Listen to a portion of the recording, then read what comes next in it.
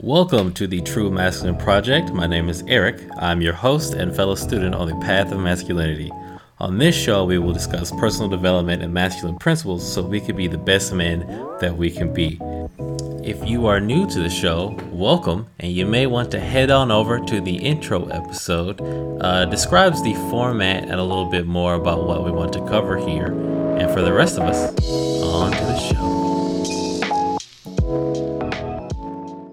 Hey everybody, welcome back to the show. And on today's episode, we are going to talk about social dynamics because if most people have probably figured out by now, it's not always what you know, but who you know.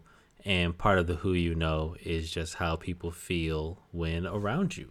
And out of all of the skills that you can work on, this one probably pays the most dividends in your social life, who you can meet, which also makes you less needy when you know that you could always go out and meet new people. And career-wise, these skills will allow you to expand and maintain a network. So if you ever need to leave a job to find another job, it's much easier when you know someone in a place instead of just being one resume out of many getting filtered by some machine that doesn't even actually look at it before it gets to a recruiter or an HR person. That isn't to say that working on your social skills is all sunshine and rainbows, because people want to be accepted while you're working on these, especially when you're getting better. The rejections, and that's in quotation marks because we'll talk about some mindset stuff here regarding social stuff here in a second, are going to hurt, right? At least until you build up a level of resilience to people not liking you. So on today's show, we're going to cover some mindsets that are going to be really important, as well as some books that I've really enjoyed and friends of mine have liked that are on these topics, the different types of people you'll meet and ways that you can categorize them, and more. So let's dive right in. We'll start with the mindsets because everything begins and ends with how you are functioning mentally. People want to be around other people who like themselves and then thusly make them feel better. And no one wants to be around that sad person who overshares at the bar, for instance. So if you're doing that, stop it. So number one is going to be that it is not rejection. It was just not a good fit. This one is going to be one of the major ones that is going to carry you pretty far. Whenever you go up to talk to someone that you may be interested in or want to strike up a conversation, you have zero idea about what's going on in that person's life. And it is frankly crazy of you to think that, oh, this person must not like me because of something that I did. Which, like I said, you don't know what happened to them earlier. The dog could have died, death in the family. Don't know why I go to death all the time about why people have bad days. But there are numerous reasons why people have bad days. And there is no reason for you to rack your brain searching for things that you did wrong. You'll never know. So the easiest way to look at it is that it's just not a good fit.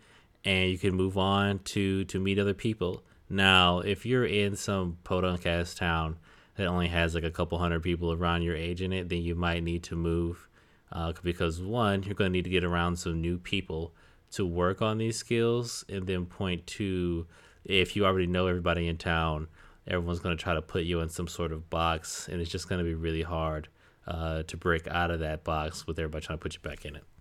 And frankly, everybody is the most important person in their own lives. I've had situations where I thought somebody blew me off the first time I've gone to talk to them.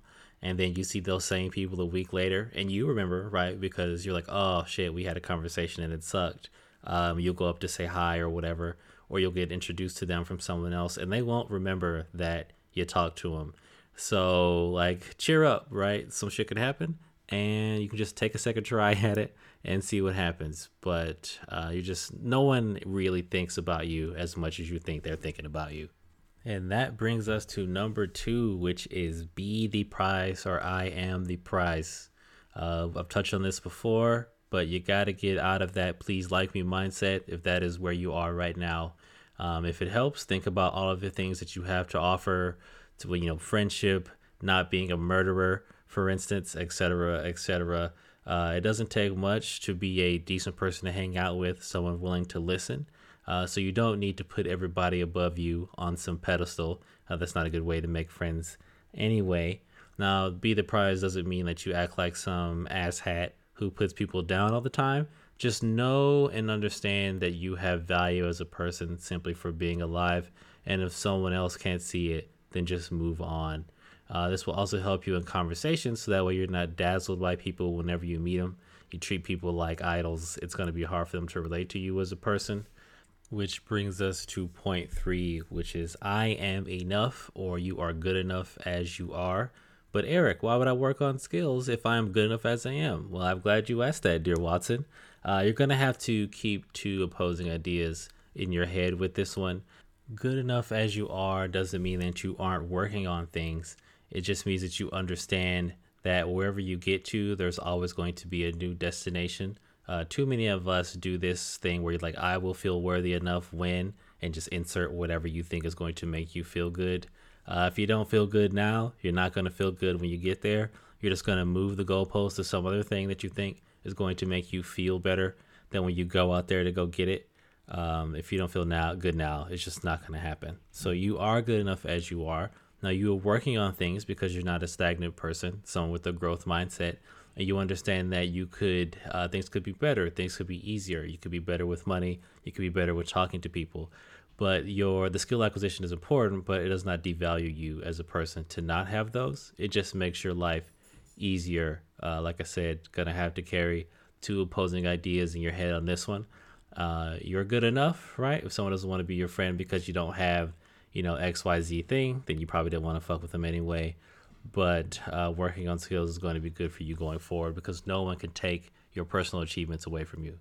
Okay, so on mindsets, the big 3 are not rejection. It's just not a good fit. It's not a value on yourself. If someone doesn't like you, they don't even fucking know you. How long have you met them? Ignore it. Don't take it personally. It is not rejection. It was just not a good fit.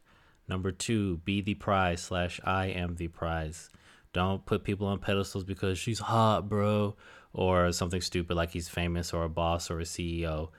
People can tell when you feel like you're below them and they respond accordingly. And number 3 is that I am enough. You are good enough as you are. Like I said, two opposing viewpoints you need to be able to hold in your head at the same time. These 3 will take you really far, probably in life in general, but definitely in social situations. Alrighty, so a little bit about the human animal, as in the species we all belong to here. We process a lot subconsciously, even though people like to feel that they don't, or they make all their decisions consciously. We all have inherent biases. I'm not judging the fact that it happens, just be aware that people have them, including yourselves. And we're also all influenced by things that we look at, see consistently. And if you don't think that's true, then marketing and advertising have a bridge they like to sell you. There's a reason why people spend so much money on it. For instance, everybody knows what Coca-Cola is just because they repeat it over and over again and you can't get away from it. I bring all that up to say that you may be doing things that people subconsciously recognize as creepy, but they can't put it into words. They just get a bad feeling about you and then exit the conversation or don't want to be friends with you. And as always, I'll mention some books later in the episode here that will have studies listed that you can reference, or just people in general that do a lot of research on these things, especially when it comes to body language, because people feel like they're not affected by it, but I promise you that they are. But I am jumping ahead of myself a little bit here. So before we get to body language, I want to cover something that's important really quickly called polarization. And basically what that means is that you don't want to have friends in a middle sort of zone where people can take you or leave you. You may have also seen this as the fuck yes or no principle, that you basically want all of your friends in your life to really like you, or conversely, you want to have people in your life that you really like. If you're going to hang around people that you hate or only lukewarm about, life is too short to spend any time doing that.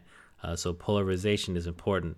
Now, the only way you know how to do that, figure out what type of people that you do want to be around, is 1, meet people, but 2, this ties back into sort of the purpose and goals episode where we talked about figuring out what you like and what you don't like. You're going to need to know those things and then have ways of articulating those things to other people. For example, I like a ton of different music. If you tell me that all rap is terrible and I ask you to name a couple of rappers that you like, or a couple of rappers that you've heard of that you got that opinion from, and you can't even give me anything decent, I'm just going to take that as you just being closed-minded, and because I like to listen to all different types of music and it's important to me, it's just not worth being some sort of friend with you, right? Now, if this is a business sort of contact and we never really have to talk about music and it doesn't come up, and the only time where we hang out is really to maintain some connection that we could, mutually find beneficial, as far as like, hey, I know this person, do you know this person, could you give me an interview somewhere, then that's not as important. But the core people in your life, you want to have them really like you a lot, and then you can just have a bunch of tertiary acquaintances. Okay, so back to body language. For people just starting out, and frankly, they're good primers for anyone who's been doing it for a while. If I had two resources to recommend, the first, and this is going to be in book form, not audiobook form, because it comes with pictures to help test if you can recognize emotions on people's faces, which is vitally important. It's called Captivate by Vanessa Van Edwards.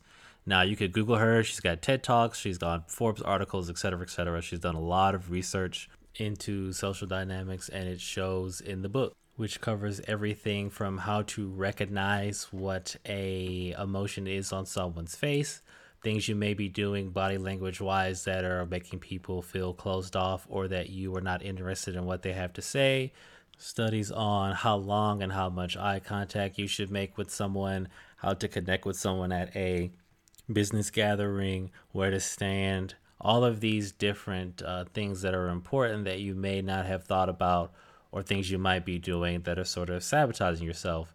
For instance, if it's cold outside, you may want to keep a jacket instead of folding your arms in front of you, basically building a wall between you and another person. Now, you may just say this is comfortable and this is why I stand that way, and that's fine. Of course, something that you've been doing forever is going to feel comfortable, but when people walk up to you, or if they see you standing somewhere with your arms crossed like some fucking bouncer somewhere, that's not very approachable. If you want to meet people, that's not going to get it done. There's also studies showing that when your arms are crossed, you even retain less information than you would if your arms were uncrossed. How to have interesting and memorable conversations with people so you're not stuck asking about the weather or defaulting to jobs as the first thing that you talk about with someone when they're trying to relax. The last thing they want to do is to be jerked back into whatever nonsense happened at work. Now, some people like their jobs, or you would hope that most people like their jobs, and they're going to be willing to talk about it. But if the first thing that you ask someone at is a party about like, oh, what do you do? 9 times out of 10, people don't really give a shit about what you do on the level of that, like it like defines you as a person. There are other things about people that are far more interesting if you're going to be friends with them. You're not going to be friends with someone because they're a rocket scientist, for instance, over some other occupation if they're an ass, right? So it's not really that important. People just ask the question all the time because they don't know what else to say. Another chapter in here that I really like is how to get along with people who are different from you, and just ways of remembering to keep in touch with people that you may not have systems in place for otherwise. A real A to Z primer on social basics. And this is always one of the first resources I recommend when people talk about body language material. Number 2, if for some reason you can't afford a book or don't want to buy a book, is the Charisma on Command YouTube channel. As of this recording, it has over 4 million subscribers and years of uploaded videos. Now, obviously, I have not seen every video, so I can't vouch for 100% of the content. However, the videos I have seen are well done, and they know what they're talking about here. Another book that I highly recommend is The Charisma Myth, How Anyone Can Master the Art and Science of Personal Magnetism by Olivia Fox Cabane, with the major throughput of the book being that anyone can learn to be charismatic. People aren't born with it. It's all Maybelline here, right? They either had some early wins and then built on that, or it's a skill that they have honed over a lifetime.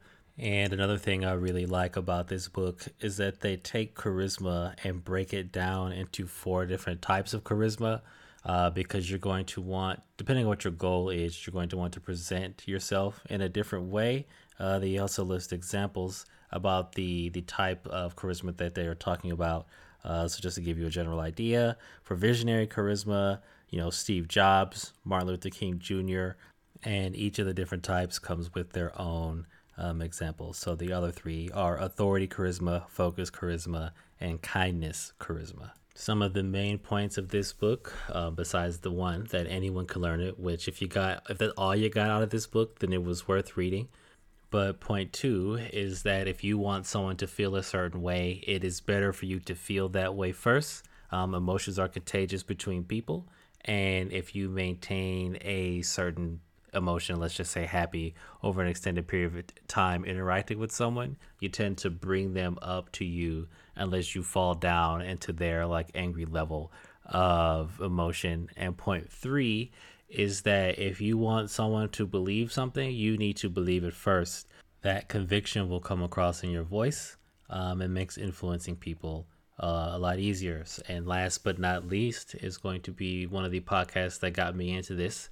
It made me realize that I was doing a lot of things body language wise, like standing with my shoulders rolled forward all the time, from benching and never doing any back exercises, and spending too much time on the computer without doing any stretching, for instance, makes you look scared, is the Art of Charm podcast. Now, you're going to want to go all the way down to the bottom of the feed.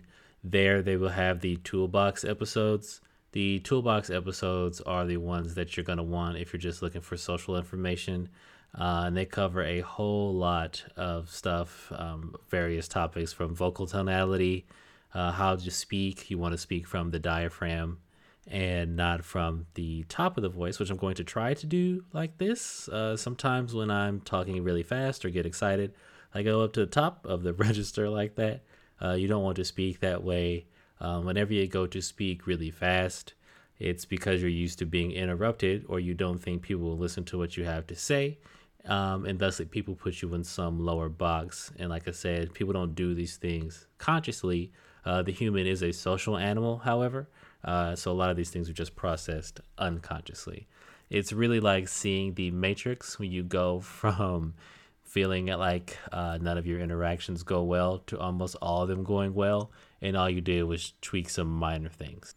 Okay, and since this is like I said, the basics, a primer for some topics that we'll cover going forward, we're going to get into the 3 types of people that you're going to run into, and then maybe some basic tips here before doing some deep dives in future episodes. So there are 3 major types of people that you'll run into. So type 1 is the please like me person. This person does a lot of supplicative behaviors. So it's the person who buys someone a drink without talking to them. You make a lot of self-deprecating jokes. One every once in a while is fine, right? No one likes someone who takes himself way too seriously. However, if all the jokes that you make are putting yourself down, it starts to get weird. You need to value yourself, right? If you think that everybody else's opinion is more important than yours, this will put you in this category. Now, these people are obviously easy to get along with because it's easy to tell what they want. They just want somebody to like them. However, because they can never really feel that please like me whole themselves, it could just be really hard to maintain a friendship with this type of person because it is going to require a lot of energy. Person number 2 is the one-up story guy. Now, they won't be needy like the person type number 1. What they will do is that every time you tell a story, or they hear someone tell a story, or somebody did something over the weekend, they know somebody or they themselves did that exact same thing, only their story is slightly better than yours in their head. If this sounds like something you do, please stop one-upping people every time they tell a story. It is okay that you have done something that someone else has done, and you can just acknowledge the fact that someone is trying to share an experience they had with you without you sharing a one-up story. Now, if you want to connect that you've also done that same thing, that's fine. But you know what I'm talking about if you've dealt with someone who is one-up story guy. Now, this type of person is easy to get along with because you just have to acknowledge as what they did as cool. Hey, man, this was awesome. You don't have to keep telling the stories over and over again. They want to be liked as well, just like the please like me person. They just come at it from a different perspective. And then person type number 3 are the people that I like to hang around with. If you're talking about bringing people into a core friend group, is the people who reciprocate back to you whenever you give back to them, right? So if you put effort into a relationship with this type of person, they're going to put effort back. If you introduce them to someone, they're going to be okay introducing you to them.